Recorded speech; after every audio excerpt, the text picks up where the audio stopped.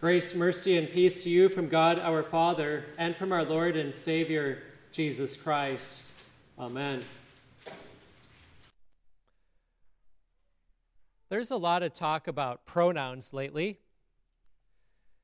The English language, as a result, is being butchered.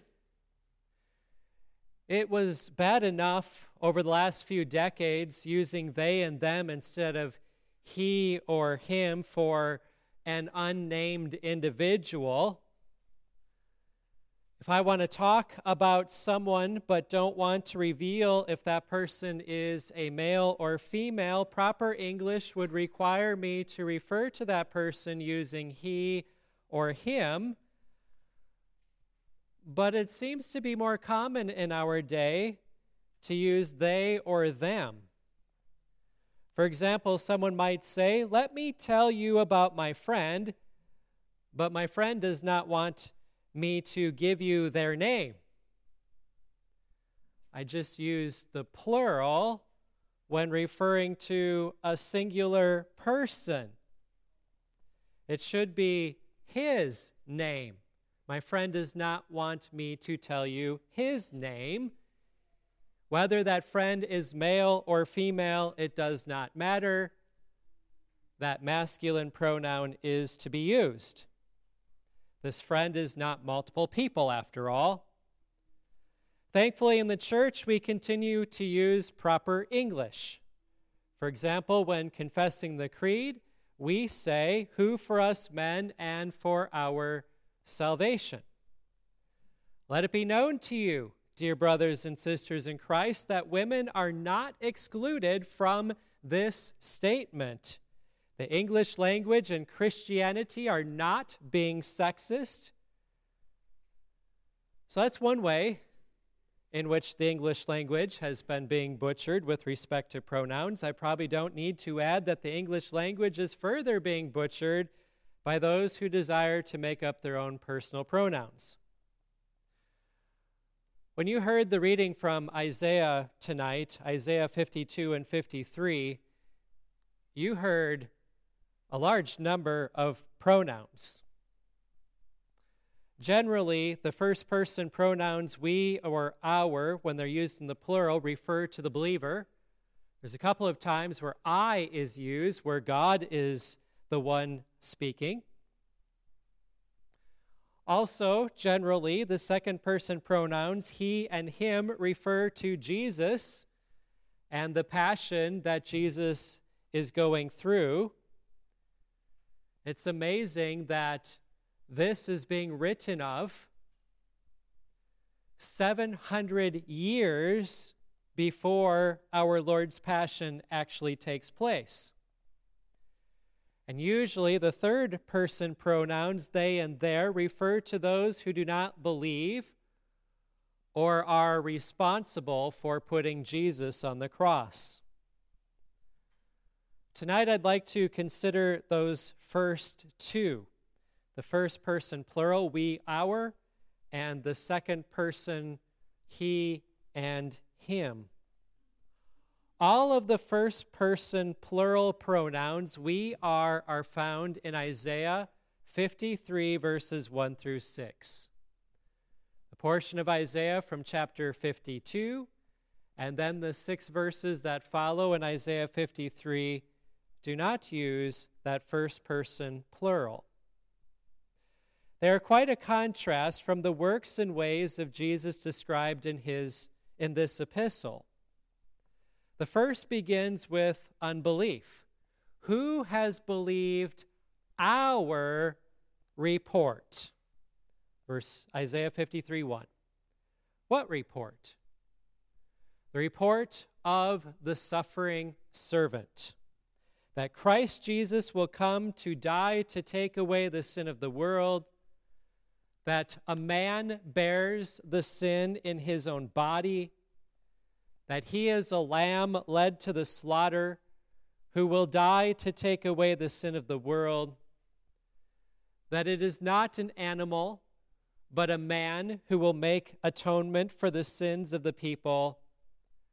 And that the Son of God is truly the propitiation for our sins. That question, who has believed our report, is a question that we can still ask today. Many still do not believe this report. This is why many do not bother to hear it, or many do not desire to repent of their sin, and many will not cling to Christ with trust. The next first person plural pronouns are described of what man thinks of Jesus. When we see him, there is no beauty that we should desire him. Verse 2 continues, he is despised and rejected by men, a man of sorrows and acquainted with grief. And we hid, as it were, our faces from him.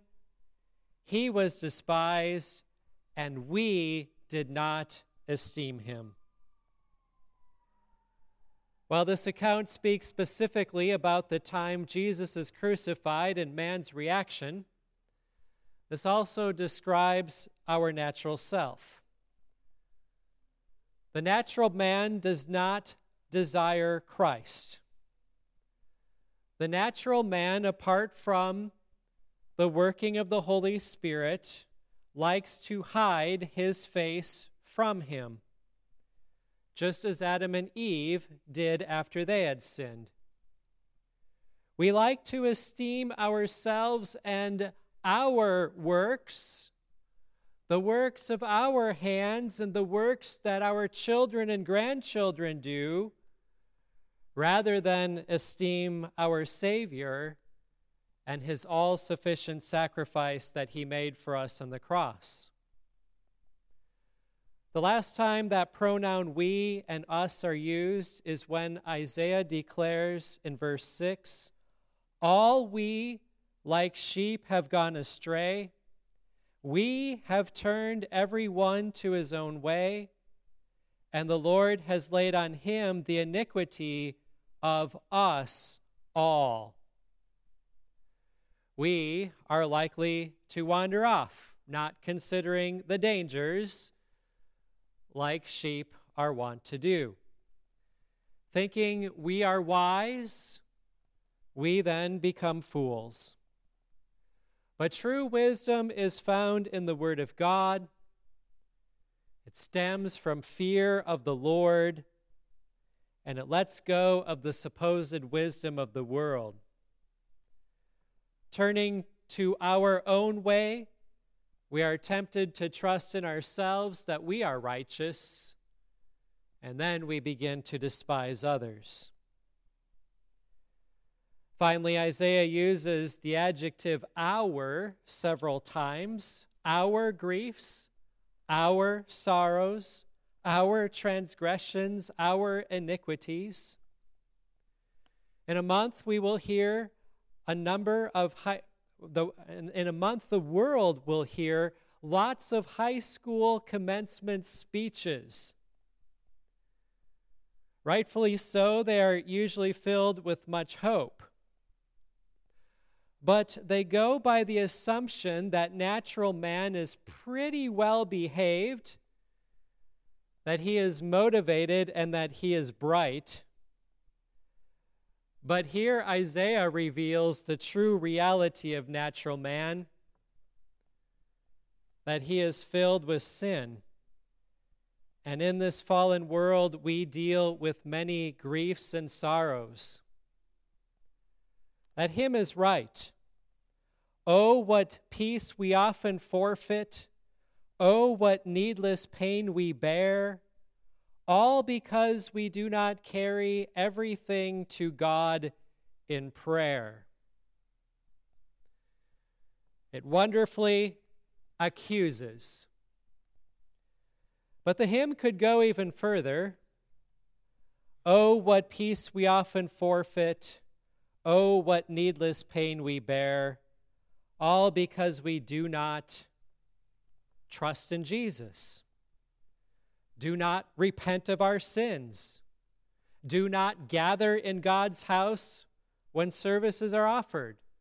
Do not read our Bibles. Do not tell others the wonderful works of God. Do not reprove, rebuke, or correct when it is our place to do so. Or do not focus on our Lord's most holy passion. In contrast to these pronouns, you have that second person pronoun referring to Jesus, and they are absolutely astounding of what they say concerning our suffering servant, who he is, and what he has done for us and for our salvation.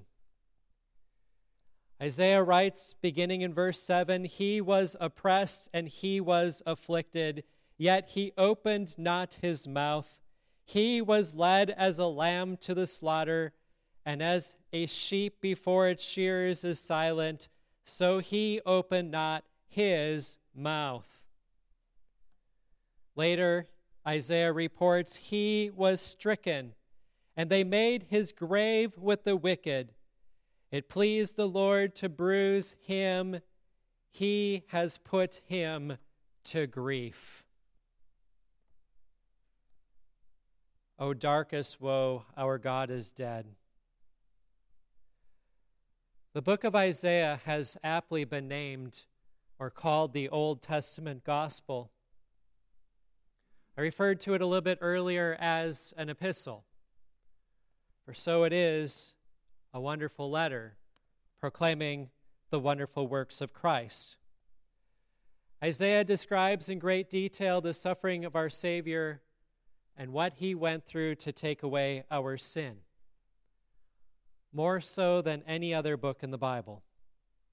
He prophesies that our Lord will die to make atonement for the sins of the world, that Jesus will shed his blood as the Lamb, the sacrificial Lamb, to make a sacrifice pleasing and acceptable to our Father.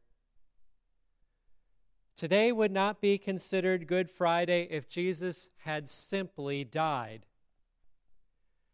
But Jesus died for you, bearing your sin in his own body and rendering the atoning sacrifice for your many sins. This means that he offered himself up as that ransom payment for your sin. And through this payment, your sins are truly taken away. Let there be no doubt about it. In Christ, you are now truly righteous. You have been buried with Christ in your baptism, and you have been raised with him in that same baptism. You have been adopted into God's family through baptism, and therefore you have been elevated to the status of being a brother or sister to our Lord Jesus Christ. Jesus has done this all for you because he offered himself as that ransom payment. And through this payment, your sins are gone. Had Jesus done none of these things, Good Friday would not be good. But since he did everything that the Father had sent him to do, fulfilling his Father's will, our sins are truly paid for. God died on the cross, and this day is then a good day. He died because that way he could defeat death and that we may live eternally.